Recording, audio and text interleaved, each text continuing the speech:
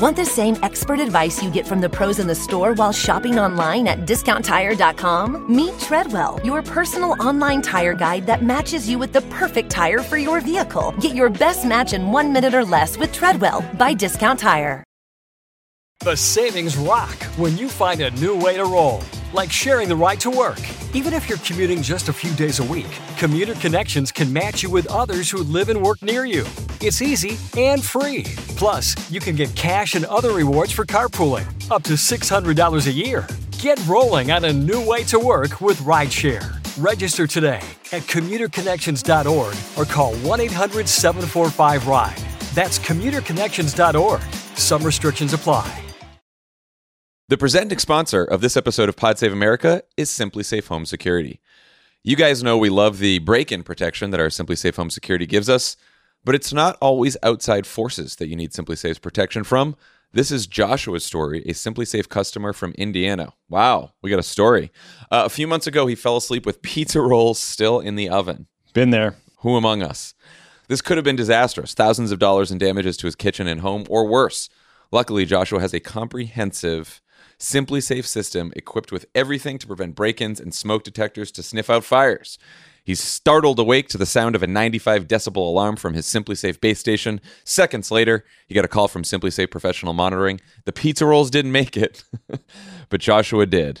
Joshua did, guys. All right. He believes Why would they include such a terrible story? Well, because he believes that Simply Safe probably saved his life that night. Love it. Have you ever had a story like that with your Simply Safe? No, I keep an eye on those pizza rolls till they're fucking done, you know? But you also have Simply Safe, which has been a wonderful product for you. I do, yeah. And I've also have Simply Safe, which has been a wonderful product for me. I'm a huge fan. I set it up myself. And if I did happen to fall asleep with pizza rolls in the oven, which is okay, plausible, I'd be glad to have Simply Safe to wake me up with whatever decibels they decide is best. Protecting people when their guard is down is just one of the reasons more than 4 million people use and love Simply Safe. With a comprehensive Simply Safe system and 24/7 professional monitoring, you always have someone looking out for you. Plans cost under $1 a day with no long-term contracts or hidden fees ever. You can customize the perfect system for your home in just a few minutes at simplysafe.com/crooked. Go today and claim a free indoor security camera plus 20% off with interactive monitoring. Go to simplysafe.com/crooked.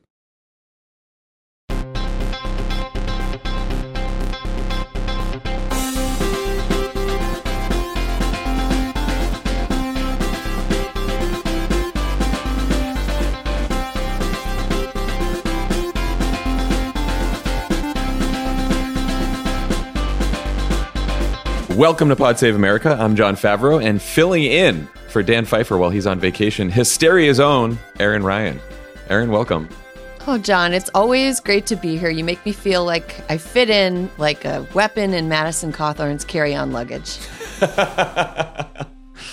I'm glad you're here. We were supposed to be in studio together, but I have COVID, so we are all isolating at home, the whole family.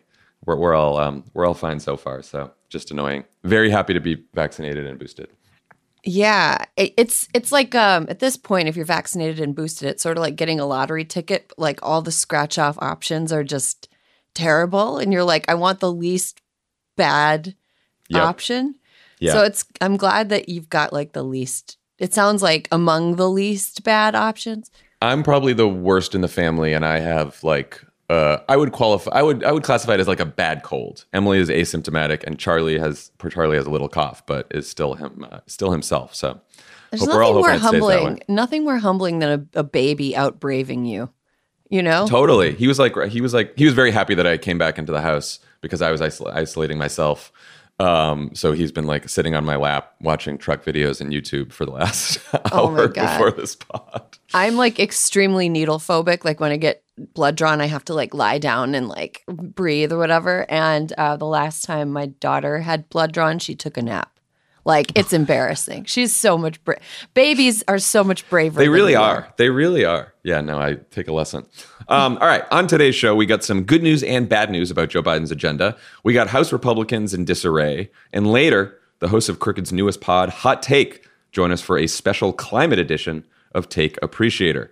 But first, if you're not listening yet to What a Day, you're missing out. Crooked's daily news podcast will help break down the most important stories you may have missed in only 20 minutes. Listen to new episodes of What a Day every Monday through Friday, wherever you get your podcasts.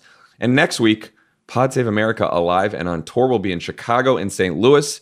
Tickets are on sale now. Find your city and date at crooked.com/events. All right. So let's start with some good news and bad news about Joe Biden's agenda. The good news is that 2 Democratic House members told the Washington Post that during a meeting with the Congressional Hispanic Caucus this week, the president, quote, gave his strongest indication yet that he is prepared not only to extend the current moratorium on student debt, but poised to take significant action to relieve student loans altogether, a move that could include canceling tens of thousands of dollars in debt for some people, and one that he wants to take sooner rather than later. Biden himself confirmed on Thursday that a final decision will come in a few weeks. So that's great. Now for the bad news, also from the Washington Post, Jeff Stein. Joe Manchin. We haven't said Joe Manchin in so long on this pod, and now we're back. Joe Manchin has started meeting with Republican senators about a bipartisan energy bill, causing, quote, real fear in the White House that they'll fail to reach a deal with the West Virginia senator on a Democrat-only reconciliation bill that would invest in clean energy, lower the cost of prescription drugs, raise taxes on the rich, and cut the deficit, 4 policies that Manchin keeps saying he supports. Let's start with the good. So, Erin, what are your thoughts on the student debt news, and what do you make of the timing on this?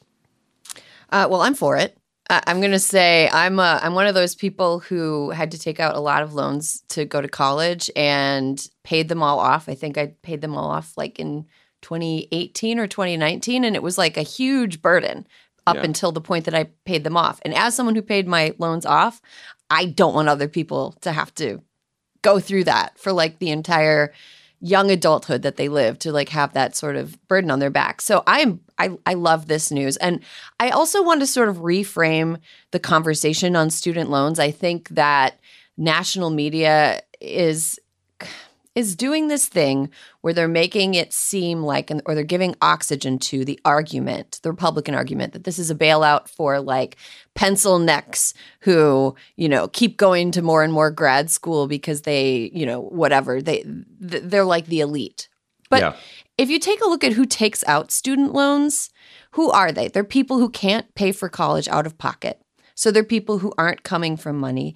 They're people who are maybe their families didn't plan for them to go to college. They're people who are maybe first-generation college graduates. And so they're people who come from one place and are going to another place. They're upwardly mobile people. They're the future middle class. And I think that it's really important for when we talk about this to keep in mind that people who take out student loans and the people who are most burdened by student loans are the future middle class, or people that are trying to better their lives, also disproportionately people of color. And so I think that this is only a good move for Democrats, and it's only a good move for Americans. And I just really want to make sure that when we talk about student loans, who we have in mind for who's taking them out is the right picture, a picture that matches reality. And I do think that it seems like from what Biden has said and what the White House has hinted at, that he might take action to make sure that people who need the help the most get it, and that people who are like very wealthy and can afford to pay off their student loans do not get this sort of debt relief. Of course, Republican senators reacted to the story by saying they're introducing a bill that would prevent Biden from canceling student debt. And Mitt Romney called it a desperate bribe on Wednesday. You think Biden and the Democrats should lean into this fight? Yeah, I also think that it's funny that Mitt Romney, he should be above this. Like, doing something that tangibly benefits your constituents is not a bribe. It's called being an elected official representing the public interest. Like, that's not what's a tax cut then? What is getting a contract awarded to your district? Like, it's not a bribe. It's not. It's so funny because look, Mitt Romney over the last couple of years has made some, I would say, principled and even courageous decisions around Trumpism that I applaud. They were just the right thing to do. I realize the bar is low, but it was still the right thing to do. A lot of other Republicans weren't doing it. But Mitt Romney complaining about student debt reminds me of why we were able to beat him in 2012. And it sort of made me miss that Republican Party that was just so open about how their for helping. He complained about a wealth tax in that tweet too. You know, he's like, I saw Paul Ryan the other day too, said he was disappointed with Donald Trump for not talking more about cutting entitlements because Donald Trump was too afraid to do that. And I'm like, bring back that Republican Party and we'll kick their ass. Because look, I'm picturing like Mitt Romney, having his servants get the Sunday newspaper and sitting there reading it in a top hat as someone polishes his shoes. And he's like, too many coupons. There's too many coupons in this newspaper. It's like, come on, man. Like, this is not the way that he's framing his concern with it is so cheap. And here's the thing. The only legitimate pushback on the student loan thing, even semi-legitimate, I'm not even saying I agree with this, is the idea that inflation is something that might be exacerbated by people continuing to have the amount of money that they have to spend, which right. I don't agree with, but that's like, somewhat legit of an argument. It's a little bit wonky. It's a little bit in the weeds, but it's, that would be a legitimate thing to bring up in the discussion. And it's a bribe. Other people, like, when does Mitt Romney even know how to fill out a FAFSA form? I would challenge him to. I don't think he knows what FAFSA is. Yeah. Also, it's like, this is a bribe. This is like a special dispensation for, hardworking students or people who've worked hard to pay off their student loans. But like, let's think about oil companies getting tax breaks, health insurance companies getting tax breaks. Donald Trump passed a giant tax cut for some of the wealthiest people in this country. Like, they didn't have any problem giving like very big corporations and the wealthiest individuals huge tax breaks that continue to this day. And they didn't have a problem when Donald Trump was threatening to slow down people getting stimulus checks in the mail because he wanted his signature on the stimulus checks. Of course. Like, it's exhausting. I'm sorry, I interrupted you. No, I was just going to say it's also, just to talk about the politics of it, like Harvard did a poll this week. It's the Harvard Youth Poll. It's probably one of the best polls of young voters in the country. They surveyed a total of 2,018 to 29-year-olds. Of that poll, 85% said they favor some form of government action on student loan. Only 38% favor total debt cancellation, which I actually think this is probably where Biden ends up landing. And they ended up doing focus groups in addition to the poll. And they said that some focus group participants were asking whether a person making hefty wages on Wall Street should have their debts washed clean, or whether relief should only be given to those in dire need. So you can see how Biden will probably land on something that means tests this in some way, just so that it appears as fair as possible to most people in the country. But there is a desire among most young people, and probably just most people in the country, to have some kind of student debt relief. So it is a popular policy that he should absolutely lean into. Mm-hmm. Yeah, I agree. I also think that on the timing of this too, like, people are like, well, why did he wait so long to do it? Well, I do think there is a risk in doing this by executive order that the court overturns this. And I think that he would have rather had legislation passed to cancel up to $10,000 in student debt. But, we're about to talk about this. It doesn't seem like the Democratic Congress that includes Joe Manchin and Kyrsten Sinema ever would have gotten that done. And so he sort of had to wait. I'm sure he wanted to do it via legislation first. And when he couldn't do it, now he's just going to do it via executive action. Mm-hmm. And there's something here that also kind of sticks out to me. So when Republicans want to get something deeply unpopular enacted or overturned, usually they just kind of lean on their shady ass judges and don't try to do it legislatively, because what they do now is just gum up legislation and wait for court challenges to undo popular laws, essentially. Like that's right. That's the way that they do things. So the fact that they are proposing counter legislation that's like, we need to stop this from happening, to me betrays a confidence that they have that their branding of student loan forgiveness will resonate with their voters. Like they believe that they have successfully made it seem as though student loan forgiveness is an issue that impacts, like, pajama boy style.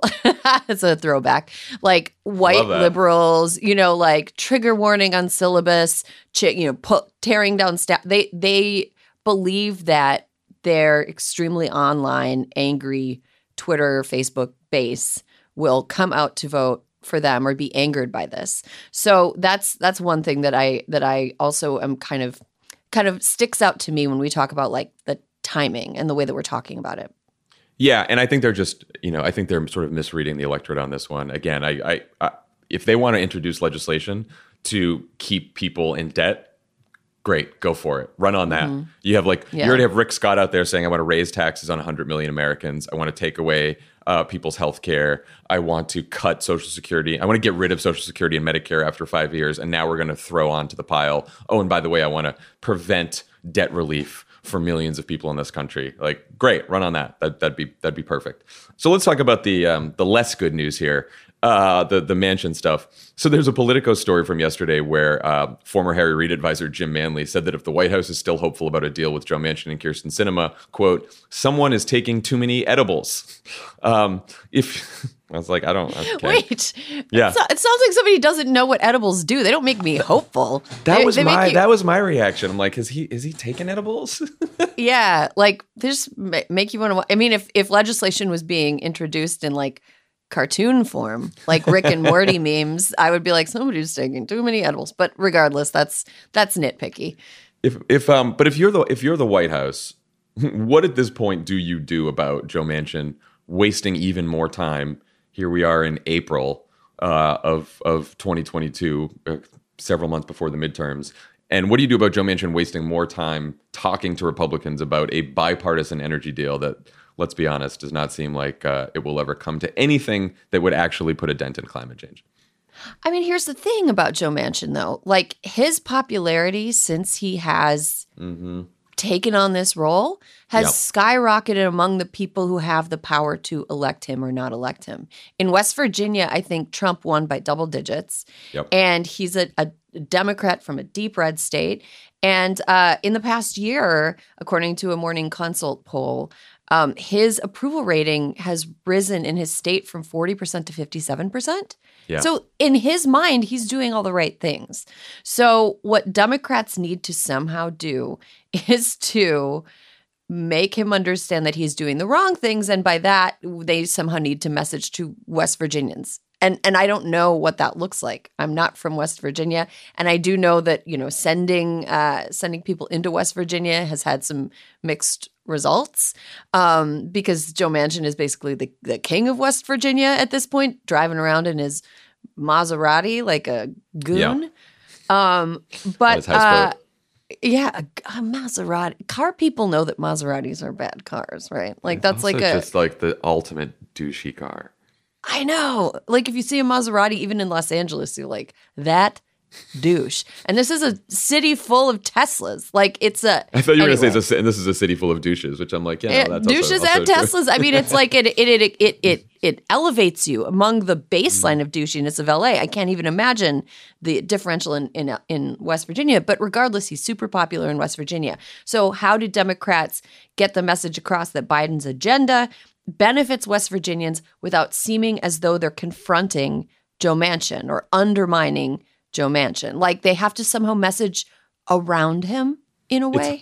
I think it's really hard. I mean, I think the question, like through the last couple of years, has been, what does Joe Manchin really want? Which is a ridiculously hard question to answer because it doesn't seem like he knows what the fuck he wants half the time. And he'll like say something to reporters one day, something opposite the other day. I've heard that he will tell Democratic senators like, hey, I really love that plan. And then they'll call the White House and say, oh, Joe Manchin wants my plan included in the reconciliation bill. And then the White House calls Joe Manchin and he's like, no, I never said that. So he's like playing all sides all the time. And then he recently apparently told donors at a dinner that he's running again in 2024. And thinking about the poll numbers that you just cited, like I had always wondered, I'm like, does he really think he's going to win in 2024 in West Virginia, in a state that Trump won by that many points, when it's only going to get more conservative because we only get more polarized as the years go on? And the fact that not only does he have a 57% approval overall, that poll showed that he has a 69% approval, among West Virginia Republicans. And that's it. That's the path to re-election. Is if you have that many Republicans in West Virginia liking he actually might be able to get it done in a year where no other Democrat would win in West Virginia. The only thing from totally left field that I could see making Manchin kind of check himself is like a primary challenge from the left. And I know that there are people in West Virginia who are kind of AOC style Democrats. Not many of them, but the ones that are there are like made of pretty strong stuff. Red state progressives are really, really tough. Yeah. And red state progressives coming out to get a primary challenger who's like far to the left of him to beat him would be something that could, rattle him. Not that I necessarily want that to happen. I don't want to lose the seat, but that's the only thing that my, poisoned brain can come up with as putting any fear into him. But then also, he can just cry himself to sleep on his bed of millions of dollars that he made off profiting off of pollution and coal interests. Look, I think there is, you mentioned the financial interest there. I also think this guy is just very high on his own supply. Like when I was in DC the other week, I heard rumors from a couple different people that he's been telling people he might want to run for president in 2024 as the moderate alternative to Joe Biden, which is fucking wild. But also, I think that like this guy has spent time, not too much time in West Virginia, but like too much time in a lot of fucking green rooms and like, on cable shows and like fucking editorial boards. And he really thinks that like he's this moderate champion that's going to fucking save the country. Like I think he's deluded himself. And if that's how he's thinking, I don't see how he jumps in on a Democrat only reconciliation bill at this point, because why would he help out the Democrats when he wants to either be the great bridge builder, between parties, or be able to say, the Democrats went too far left and I was able to kill it. Like it seems like those are more politically, or at least he thinks those are more politically beneficial stances to take, which is just fucking infuriating. I mean, that's why as any person like rises in the ranks through Washington, Hollywood, any like bullshit heavy space, it's really important for them to have one person around who they cannot fire who will tell them no. Yes. Or like, because I think Manchin has risen past the point where he has fired all of the people who will tell him no. It's like Kanye syndrome in a way. You need somebody who's going to be like this. You are not, your view of what you think people see you as does not match with how you are seen. West Virginia is not a large state. Right. He is immensely popular in a small state that is not necessarily in line with America as a whole. And that's yikes. That's a yikes. I mean, it's tough for Democrats when your 50th Senate vote comes from a guy who is not only representing an extremely conservative state, but maybe the only state in the country that is wholly dependent on one of the most damaging fossil fuels that you could imagine. So it's a pretty rough situation that I think we've all found ourselves in. And I mean, and this brings up a question like, Biden obviously promised a fairly sweeping agenda on the campaign trail, most of which has been held hostage by Manchin and Kyrsten Sinema. Looking back, do you think there's anything he could have done differently? And then I guess looking forward, how do Democrats sort of energize a base that may be disappointed by what hasn't gotten done? Yeah. I mean, I don't want to Monday morning quarterback this or, next 2 years later, April quarterback this. But I think that it was maybe a catch-22 for Biden because Biden had to either run as a uniter. And if you run as a uniter, then party doesn't matter. And you get to vote, vote for your conscience, vote for who you think is the better person. Even if you're a Republican, you can come out and vote for Joe Biden. He's a uniter. Or you run as like a party person that's like, we need to be in power as Democrats so that we can get the Democratic agenda passed. And I think Joe Biden really tried to walk the line between both, where he had this bold progressive agenda as a candidate, but he also tried to decouple the agenda slightly from the like national Democratic ticket, if that makes any sense, which I think was something that at the time it looked as though he had to do. And I don't know if things would have been different if it would have been like, you got to get out there and vote for Democrats, because who could have predicted that we would have ended up with a 50-50 Senate split? But the 2020 election was not good. Democrats underperformed in the House and the Senate in 2020. And I think part of that is because there was like a, party doesn't matter, we can unite, and that's That's just patently not true. Yeah. I mean, look, could Joe Biden have set expectations lower at the beginning of his administration, knowing who Manchin is and knowing who Sinema is? Yeah, he could have, but then he would have rightly been accused of not fighting hard enough for Democratic priorities by people like us. I'm sure we would have done that, And so he sort of set, he basically said, oh, this is going to be my big agenda and I'm going to try to fight for it and I'm going to try to bring Manchin and Sinema along. I don't think that, I was for other candidates in the primary, but I don't think that Elizabeth Warren or Bernie Sanders or Pete Buttigieg or anyone else running would have had an easier time pressuring Joe Manchin and Kyrsten Sinema just because they get a vote. They represent states where they clearly have made the calculation that thumbing their nose at the National Democratic Party and the President of the United States is not going to hurt them politically at home. Now, Manchin, I think, is correct in that assessment. Kyrsten Sinema, I don't necessarily think is correct, but whatever. That's what she thinks. She's just chaotic. She is a chaotic entity, and it's impossible to figure out what she's doing at any point. But I think maybe the calculation here was that Biden could put these extremely popular policy proposals out there and Americans would respond well to them. Like, look how popular this is. And then Sinema and Manchin would be moved by their better angels. And I'm using air quotes because, Biden loves that phrase, to do the right thing. And that's not necessarily what they are going to do or ever have done. And I want to just say one more thing. The Lucy with the football comparison that is constantly coming up. It was coming up during the Trump years. Now it's coming up in reference to Joe Manchin. We need a new reference. I know, it's getting very old. I love Greg Sargent, but stop using that reference, Greg. Lucy with the football. How about Gene Parmesan from Arrested Development? Because it's like you get into a situation and all of a sudden he takes the mask off. It's Gene.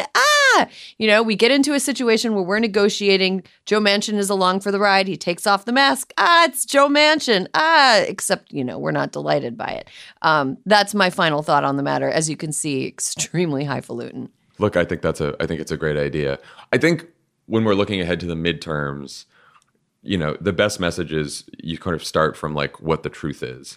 And the truth of the matter is, if we elect 2 more Senate Democrats, then we don't have to worry about Joe Manchin and Kyrsten Sinema. And I think if I was Joe Biden, I would have a message that both talks about what he's done, talks about what he hasn't been able to get done, primarily because Republicans won't work with him on anything. Also because he has 2 Democratic senators who have been extremely difficult. And if you send him 2 more Democratic senators and you return a Democratic House majority, he will be able to get all the rest of his agenda passed. And by the way, if Republicans take over, nothing more will get done. And in fact, a lot of harm could possibly come to people because we might not be able to confirm judges and we might be able to confirm all that kind of stuff. So look, it is a more complicated message than anyone would certainly like, but that's sort of the reality that we're in right now. Yeah, and going back to some of the popular provisions that Biden proposed that Manchin and Sinema have successfully sidelined, the CARE agenda is such a popular agenda, and it was such a missed opportunity by Democrats. And I think that, seriously, if Democrats just ran on, parental leave, family leave, a bolstered care economy. Somebody has to take care of all these kids. Somebody has to take care of all these elderly people. Somebody has to take care of all these people who are suffering from long-term disability as a result of long COVID. Right. The thing between where we are and where we need to be is literally 2 senators. And I mean, not where we need to be, but getting on the path to where we need to be because we're so egregiously behind. I think that's you're right. It's not necessarily a straight as an arrow message. You can't really put it on a bumper sticker. You could, but it'd be a long bumper sticker. But that's kind of what we're working with right now. Yeah, I would also bet that if the Manchin thing, if and when the Manchin bipartisan energy bullshit falls apart, and then, if reconciliation should fall apart, you'll probably see a lot more executive actions from Joe Biden in addition to the student debt relief. And then, he'll probably take his case to the voters in the summer and fall.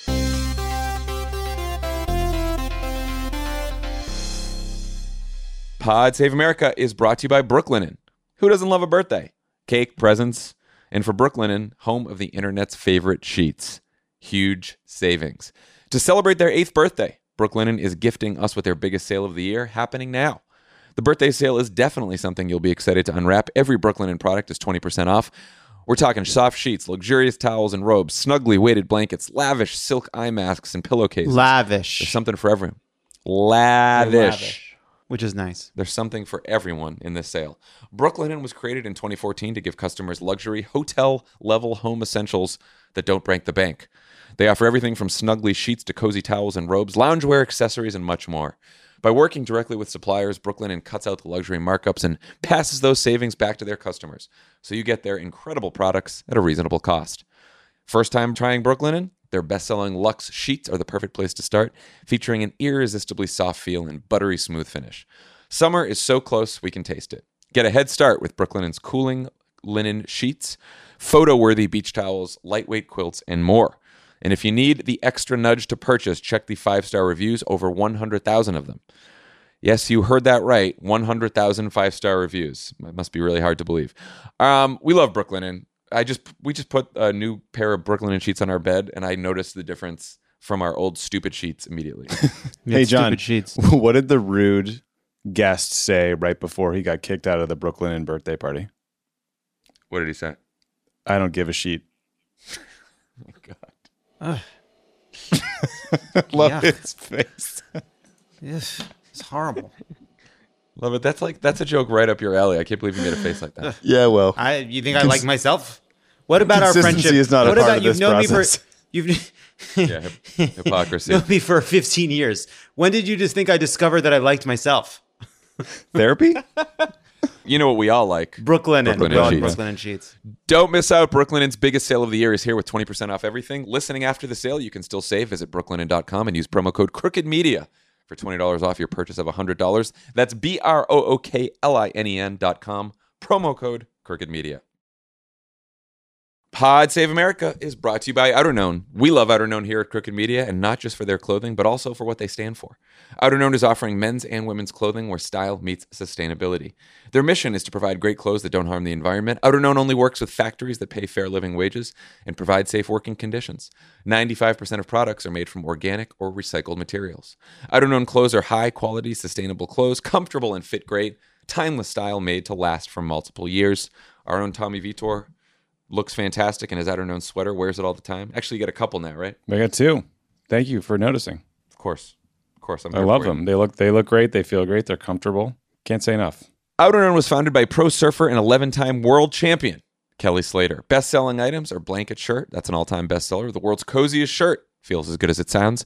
Many colors to choose from for men and women. Everyone should have a blanket shirt in their closet. They also got jumpsuits. Easy to get dressed in, flattering, fit perfectly, range of style. Go to outerknown.com today and enter the code CROOKED at checkout, and you'll get 25% off your full price order. That's outerknown.com, outerknown.com. And remember to use the code CROOKED at checkout for 25% off. Check them out today, outerknown.com, and don't forget promo code CROOKED for 25% off. Pod Save America is brought to you by Noom. Share a time when you felt trapped between two choices but eventually found a totally different or better solution.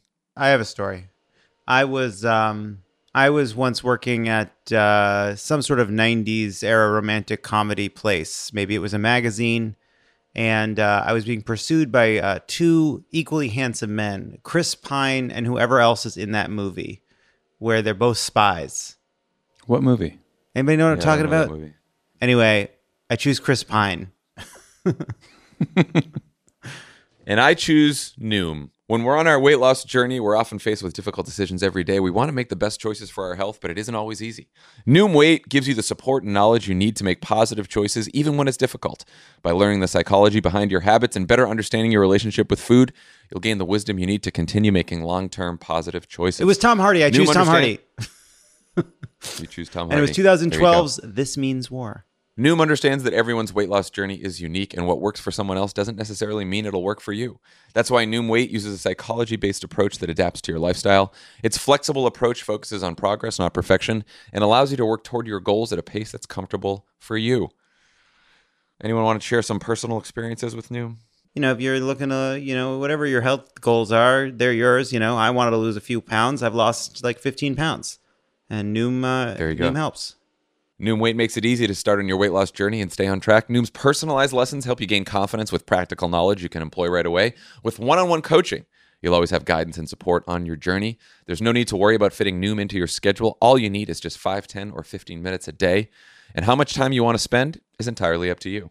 Start building better habits for healthier, long-term results. Sign up for your trial at Noom.com/crooked. That's NOOM.com/crooked. NOOM.com/crooked to sign up for your trial. All right, let's talk about the shit show on the other side. On Tuesday's pod, we came to the conclusion that maybe Kevin McCarthy's political future was safe after his groveling apology to Donald Trump about the audio recording where he told Republican House members that he'd had it with the former president and wanted him to resign. But it turns out there were more audio recordings. Let's take a listen. The other thing that we have to do is these members on either whatever position you are, calling out other members, that stuff's got to stop, especially in this nature. So when I get up right here, I'm going to call Gaetz. Tension is too high. The country is too crazy. I do not want to look back and think we caused something or we missed something and someone got hurt. And I don't want to play politics with any of that. Yeah, a little too late, Kev. As you might imagine, some House Republicans weren't super happy about that clip. Matt Gaetz tweeted that McCarthy demonstrated, quote, the behavior of weak men, not leaders. Congressman Andy Biggs called the comments incredibly undermining. And here's what Tucker Carlson had to say on Fox Wednesday night. We do not mean, certainly, to suggest that it's only Democrats who favor censorship for political ends. Republican leaders support it, too. In a phone call reported today by the New York Times, for example, Congressman Kevin McCarthy of California told his close friend Liz Cheney that he hoped the social media companies would censor more conservative Republicans in Congress. Donald Trump, the sitting president, had already been silenced by those companies, but McCarthy wanted the tech oligarchs to do more, to force disobedient lawmakers off the internet. Quote, can't they take their Twitter accounts away too? Those are the tape-recorded words of Congressman Kevin McCarthy, a man who in private turns out sounds like an MSNBC contributor. And yet, unless conservatives get their act together right away, Kevin McCarthy or one of his highly liberal allies like Elise Stefanik is very likely to be Speaker of the House in January. That would mean we will have a Republican Congress led by a puppet of the Democratic Party. Just amazing. Amazing. Why is Tucker Carlson's broadcast voice like the voice of a person reading a storybook to a child? It's like the intonation is like, it is. And that's why we can't let more black people into Harvard. It's like Tucker. Yeah. I mean, anyway, the thing about that is Tucker's characterization of Elise Stefanik as is wild. Highly liberal. Wild stuff. Is absolutely wild. So there's a part of me that thinks, okay, well, I guess if Kevin McCarthy gets out of the way, I don't like Kevin McCarthy whatsoever. I think it'd be fun to watch him be sad and to have his greatest ambitions dashed by, the tiger that he has by the tail in the far right members of Congress that he's trying to wrangle. But on the other hand, I think Tucker makes an interesting point because who are we talking would be Speaker of the House if not Kevin McCarthy? Like, how crazy are we talking here? I mean, I remember Dan and I talking about this when it went from Paul Ryan, who we had plenty of bad things to say about, to Kevin McCarthy. And I remember talking about it when we went from John Boehner to Paul Ryan.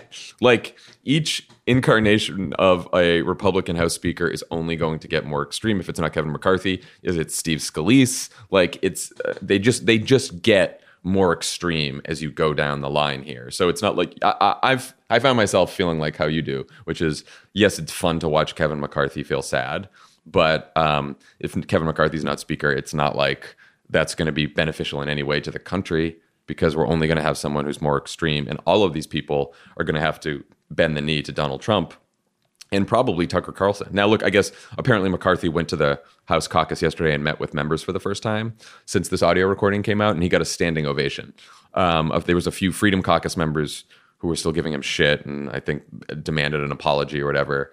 But it does make me think that ultimately he might be able to survive this, but also him surviving this and becoming Speaker means that he will only sort of go along with whatever Donald Trump wants and whatever the Freedom Caucus wants and whatever Tucker Carlson wants, more so between now and if he ever becomes speaker, God forbid. I think that him lying about the veracity of the New York Times story, oh God, knowing that there was audio out there, or like probably having some inkling that there was audio out there, required an audacity and an ability to just manufacture your own truth that might have been a little bit admirable to members of the Freedom Caucus. In a way, him lying so like that's what we need. We're looking for that. Hell yeah. Look at this guy. Complete shamelessness. He just demonstrated the type of shamelessness that the modern GOP needs in a leader. It doesn't matter that maybe he was shit-talking Donald Trump, as long as he's sufficiently groveled. Like, what we need is a person who can lie knowing that there are audio recordings of him doing the thing that he said he didn't do. Yeah. No, so Republican knives also appear to be out for our good pal Madison Cawthorn. You remember him. A key bump of cocaine. A sexual get-together. A sexual get-together. A sexual get-together. Madison Cawthorn calling orgies a sexual get-together is my favorite quote of the last month, maybe. A sexual get-together? Is that Netflix and chill? Like, a sexual get-together. Yeah. He got in some trouble this week for bringing a loaded handgun to an airport for the second time. And he also may have violated federal insider trading laws because of a pump and dump scheme involving, and I'm not making this up, Let's Go Brandon cryptocurrency. Is Madison Cawthorn too good to be true? That's my question. Yeah, I mean, there's other things that I think that should be mentioned alongside of the Let's Go Brandon cryptocurrency, which is when he lied about training for the Paralympics in a way that was very, very easy for actual Paralympians to debunk. Like, he was posting all these things on his social media accounts about how he was training, and all these Paralympians were like, no, he's not. He's not training. He's not going to the Paralympics. He's lied about a lot of things. He is not a person who tells the truth very often.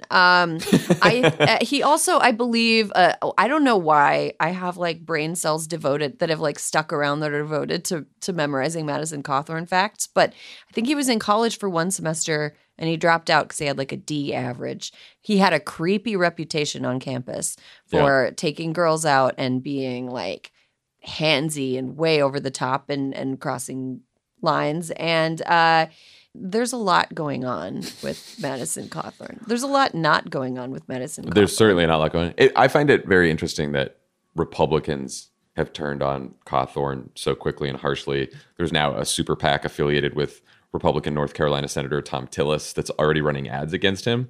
And it sort of like, why do you think they're going after Cawthorn so fast and so harshly and not some of the other wingnuts like your Marjorie Taylor Greene and your Lauren Boeberts and your Steve Kings and all those people?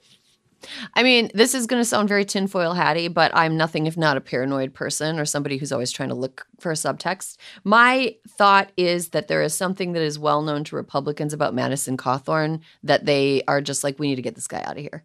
Like, there's something about him that you think there's something even worse than all of the stuff we just talked about? Again, why are there paths in my brain this is impressive. Devoted to this? No, I like this. This is very impressive. It's like a grudge against a clown. Like, I'm remembering, oh yeah, and then he squirts the water out of the flower, and then he does this, he's got squeaky shoes.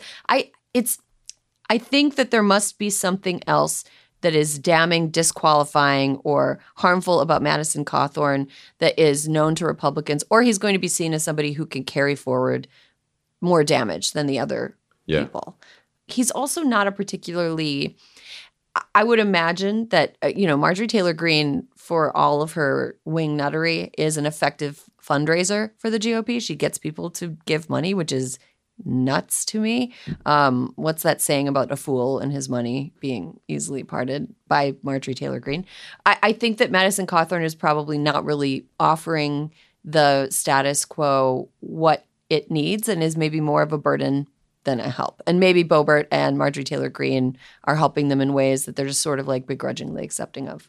Marjorie Taylor Greene this week, by the way, said that the Catholic Church is being run by Satan because there's like Catholic and Christian missionaries that are resettling immigrants and refugees. That's where Marjorie Taylor Greene was this week. But like, no problem. Silence from Republicans on that. But Madison Cawthorn, he's getting the boot. He's getting the super PAC money run against him. It's wild. Wait a second. If the Catholic Church was run by Satan, why was like Easter so chill this year? Like Easter would have been a banger this year if Satan were running the Catholic Church. Like the blessing in St. Peter's Square would have been just completely off the chain. It would have been. I do think that like people like McCarthy and other leaders of the Republican Party think that Green and Boebert and those people like command a large part of the base, or at least are admired by a large part of the base. And Madison Cawthorn probably doesn't have that connection, so they can like fuck with him a little bit more, which just goes to show you like who's really leading the Republicans, which is just the most extreme members of the party. And they're fine with that. Yeah, and I did want to add there was a comment that stuck out to me in a Madison Cawthorn story, either this week or last, and it was from a former aide of his that was like, Madison Cawthorn is a big old liar who lies about everything. And like I don't know, every time I read a story where someone is like, yeah, but I can't say, I'm just like, there's something out there about Madison Cawthorn that we don't know yet that I think people are just like, let's get this guy out of here. What a headache. Well, stay tuned. Stay tuned. All right. When we come back, we will have a special climate edition of Take Appreciator with the hosts of Crooked's newest podcast, Hot Take.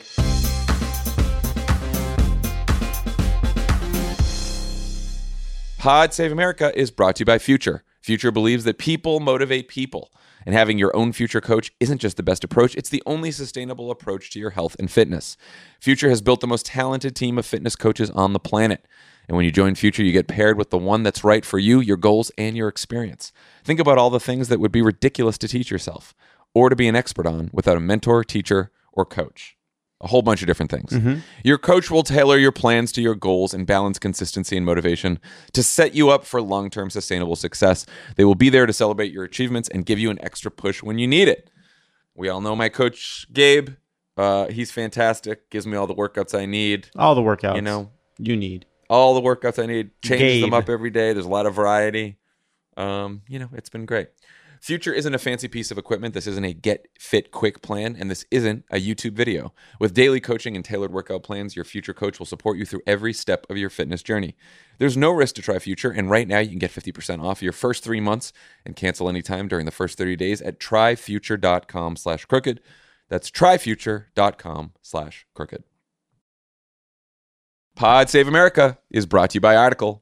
Article has launched their new line of outdoor products for summer of 22. Think oversized statement loungers, streamlined dining pieces, and easy-to-style sofas for all your backyard needs. With 42 pieces, plus a selection of bestsellers from seasons past, Article has what you need to outfit the deck of your dreams this summer. Article combines the curation of a boutique furniture store with the comfort and simplicity of shopping online. Article's team of designers focuses on beautifully crafted pieces, quality materials, and durable construction. They're dedicated to a modern aesthetic of mid-century Scandinavian, industrial, and bohemian designs. Fast, affordable shipping is available across the USA and Canada and is free on orders over $999. All in-stock items are delivered in 2 weeks or less. They got fair prices. You save up to 30% over traditional retail prices. Article is able to keep their prices low by cutting out the middleman and selling directly to you. No showrooms, no salespeople, and no retail markups. Article's offering our listeners $50 off their first purchase of $100 or more. To claim, visit article.com/crooked and the discount will be automatically applied at checkout. That's article.com/crooked to get $50 off your first purchase of $100 or more. It's 2024. We're facing another presidential election with huge stakes. You want to help. You don't know where your money will actually make a difference or how to figure that out. And sure, you love to take an edible and not think about it, but you can't because you do care. Let Vote Save America make it easy for you with their new anxiety relief program. Here's how it works. You set up a monthly recurring donation at the level that feels right for you, and Vote Save America will send 100% of it to the grassroots organizations and down-ballot races that need it most. Then, at the end of the month, they'll tell you where your dollars went. That's it. You set it and forget it. Vote Save America's already raised $52,000 in monthly recurring donations. Love it. That's great.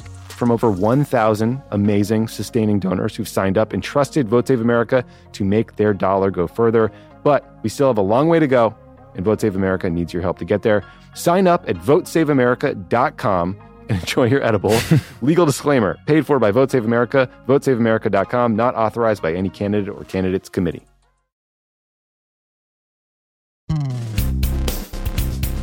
All right, before we go, we have a special climate edition of Take Appreciator, and we are joined by the hosts of Crooked's newest pod, Hot Take, Mary Annaïse Heglar and Amy Westervelt.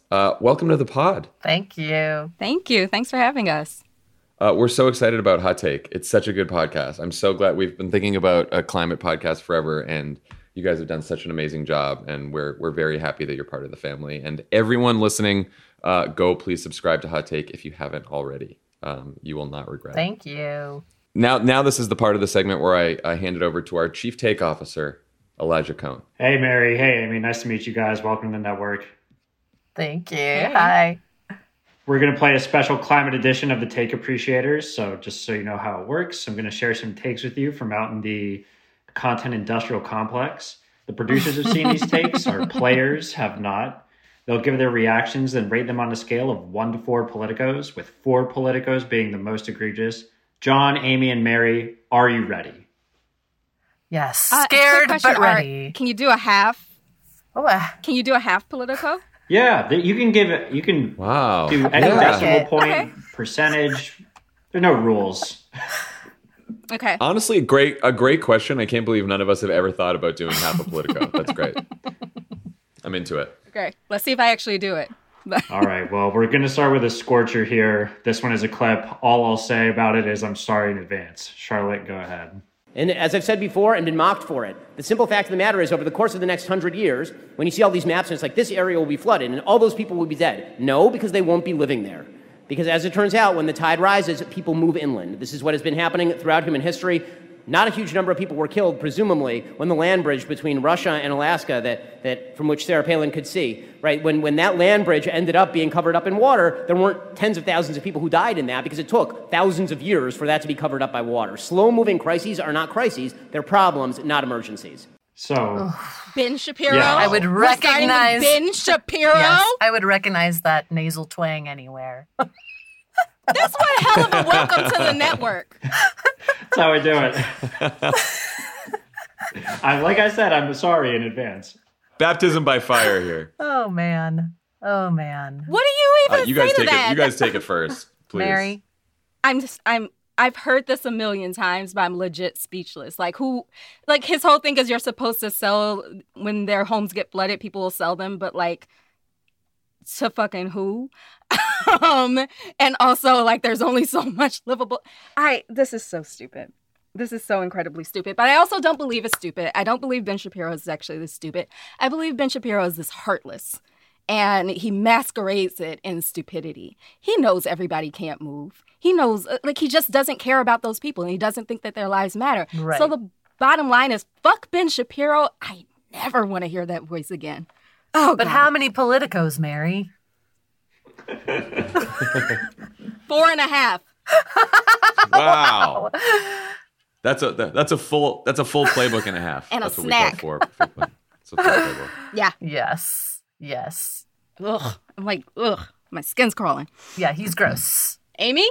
I would also give it a full playbook because I think that I agree that Ben Shapiro is not stupid and I agree that he's heartless, but I also think he's strategic. And this is a very compelling talking point for people. Oh yeah, that's true. People will just move. How? Who's going to help them move? Do they have the money to move? And to where? Where are they going to move? And are we going to accept all those people coming into this country that need to move because of sea level rise? Because I'm pretty sure Ben Shapiro says no. So yeah, I agree. Maybe 4.25. I'll go slightly less than Mary. Yeah. This is one of the more awful Ben Shapiro takes. It is a classic, of course.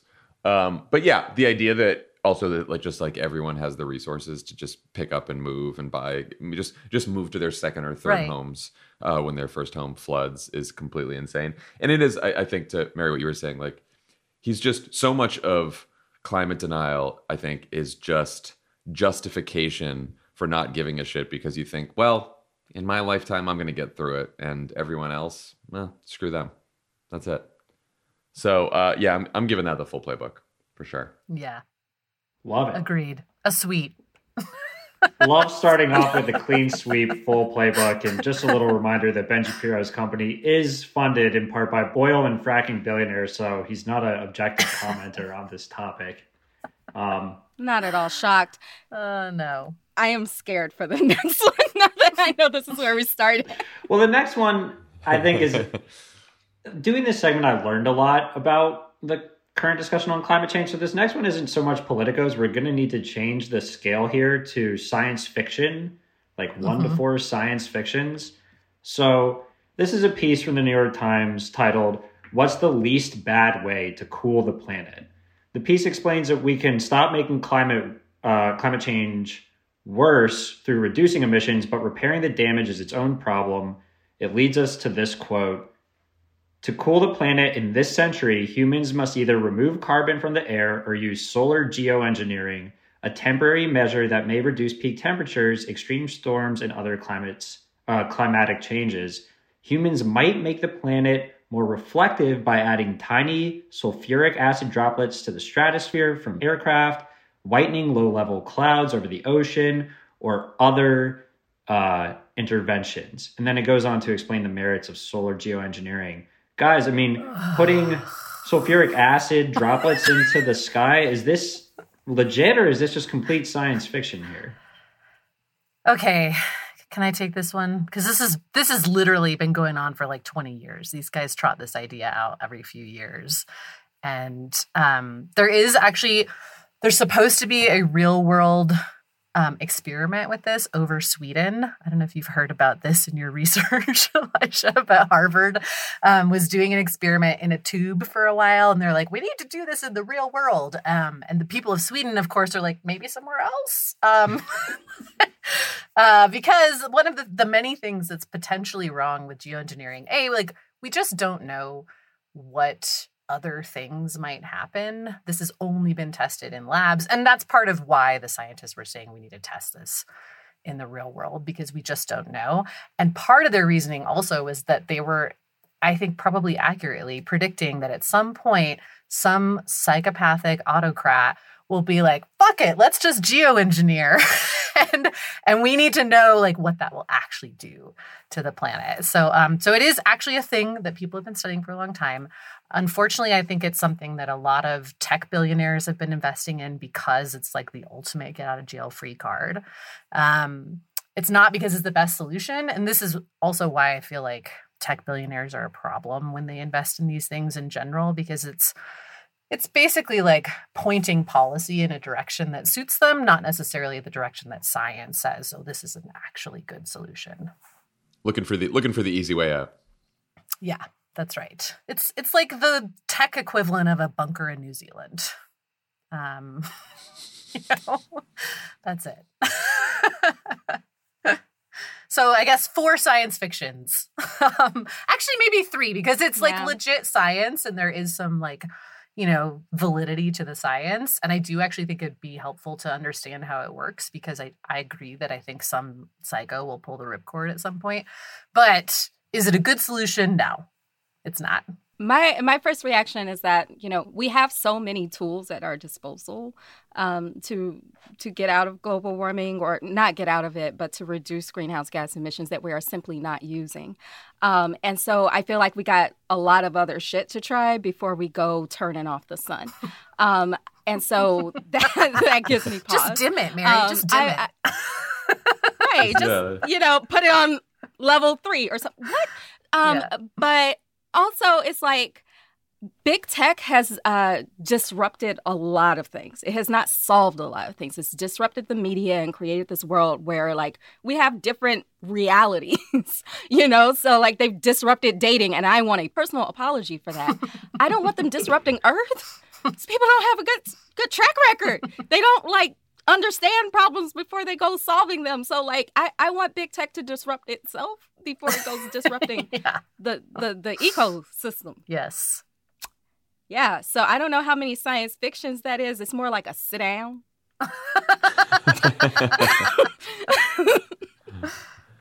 I'm gonna give it 2.5 based only on, on Take Appreciators. Usually, like, we give a lot of politicos for people who are like purposely trying to troll, right? Because they're so bad. And I feel like this article wasn't really trying that hard. It was just sort of it was a little bit of wish casting, it sounds like, from the science. So they get 2.5 just for being a bunch of knuckleheads. Fair. Well, I got a really good trolley one coming up. But before we get to it, I just wanted to ask you guys, I'm genuinely curious after prepping for this segment, how do you guys view mitigation versus adaptation, that whole debate? It's not a debate. It's a false debate. It's a both and. You have to do both. That's like the simplest answer is just like, of course, it makes no sense to stop trying to reduce emissions. It also makes no sense to just do nothing about the fact that we're already seeing heat waves and more fires and floods and all of that stuff. You got to do all of it. Right. The fact that debate still exists means that we're stuck in this world where we don't think global warming has happened. Right. Like the Earth has already warmed by a degree. So if you're still debating this in like the 1990s when I think the world hadn't warmed by that point. Not this but much, if you, though. Yeah. It's sort of, right. Not to this like dangerous point where you're getting hurricanes that evolve overnight. So I think that when we propose mitigation and adaptation as being in conflict with one another, we're not recognizing how the world that we live in is actually a different planet than the one we were born on. Yes. Good point. Gotcha. Cool. Well, scary. All right, troll us. Not cool. Okay. Here we go. Well, this last one is so hot it might melt the ice caps itself. It's from Fox News. Oh, man, Elijah. Thank you. I'm sorry. Come on. It's a piece called "Climate Change is Saving Hundreds of Thousands of Lives." Here's a quote. Can we turn this into, okay, stop. This is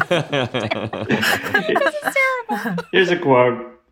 "More people died from cold weather than hot. A new Lancet study reports that while 500,000 people die from heat per year, roughly 4.5 million die from cold. Global warming has reduced the intensity of extreme cold weather. Now we see fewer cold deaths." Guys, wow. Who said it? Oh my God. Who said it? Tucker Carlson? Good guess. Nope. No. On the record, for those not watching on Anyone YouTube, else's Mary name? is stone-faced right now. Hannity? Not Hannity. I don't know anyone's name over there. Jesse Waters. Close. Greg Gutfeld. Yeah, there you go. There we go. You just have to go down the list of idiots till you get stupider and stupider. Yeah. Wow. Yeah, you know what? That gets a full playbook for sure, because that is just it's a tried and true trick, right? That like, it's not the warming, it's the cold, and actually it's good for us. Yeah, basing it all on weather. But you know what? The way that he did that, saving lives, that's a take to be appreciated. That gets a full playbook. Yeah. That's a intentional troll. It reminds me of, there was this period of time, actually I think they still do it occasionally, where like the hardcore climate deniers would say, actually more CO2 is good because it'll grow more plants. It's like, it's on par with that. So yeah, I agree. Full playbook. It's insane. I'm going to give it 2 playbooks. What? I like this. Yeah, I'm breaking all of the rules. And I'm doing so because, one, it is stupid, but it's also incredibly dangerous, and I don't believe it's genuine. I don't believe the person who said this. I don't believe the person who wrote this. I don't believe the person who produced this segment believes this. Right. I absolutely 1,000% don't. Just like they knew that the insurrection, was dangerous, and people like all what we know about what they say in private and what they say in public is wildly different. Right. These people are not this stupid. They're not this stupid. They're just this evil and this craven. Yeah. So yeah, 2 playbooks. Well, nice. And maybe a swift kick in the nuts. This is our first 2 playbook. Yeah, well, this is definitely our first 2 playbook plus swift kick in the nuts on Take Appreciator. Yes. So yes. Yeah. Well, and then also they're taking legit research in the Lancet and trying to spin it as like a proof point of climate denial, like just gross. Right. So they read the research. They know better. Yeah. They know full fucking better. I guarantee they're not buying coastal property in Florida or anything like that. They are not. I guarantee that they have a bunker right now. Yeah. Right. It's like, what was that Republican strategist who Fred Luntz? All of a sudden it's like that dude. He's like, all of a sudden, my bad. I lied to y'all about climate change. Knew it the whole time. I got a house in New Zealand. Good luck. Fuck y'all. Yeah. Yeah. They know what they're doing. Of course they do. Mm-hmm. Yes. Yeah. And on a purely execution standpoint, Greg Gutfeld's just kind of a try-hard. You got to be more subtle than that, in my opinion. So, Not subtle enough for you, huh? Yeah. I know I played Shapiro earlier, and that's the least subtle guy out there. But anyway, welcome to the network, guys, and I'm sorry. Thank you. Thank you. Thanks, Elijah, as always. Thanks, Mary Annaïse Heglar and Amy Westervelt. And thank you, Aaron Ryan, for co-hosting today. Thank you, everyone. Go please subscribe to Hot Take if you haven't already. Have a great weekend, and we will talk to you next week. Pod Save America is a Crooked Media production. The executive producer is Michael Martinez. Our senior producer is Andy Gardner-Bernstein. Our producer is Haley Muse, and Olivia Martinez is our associate producer.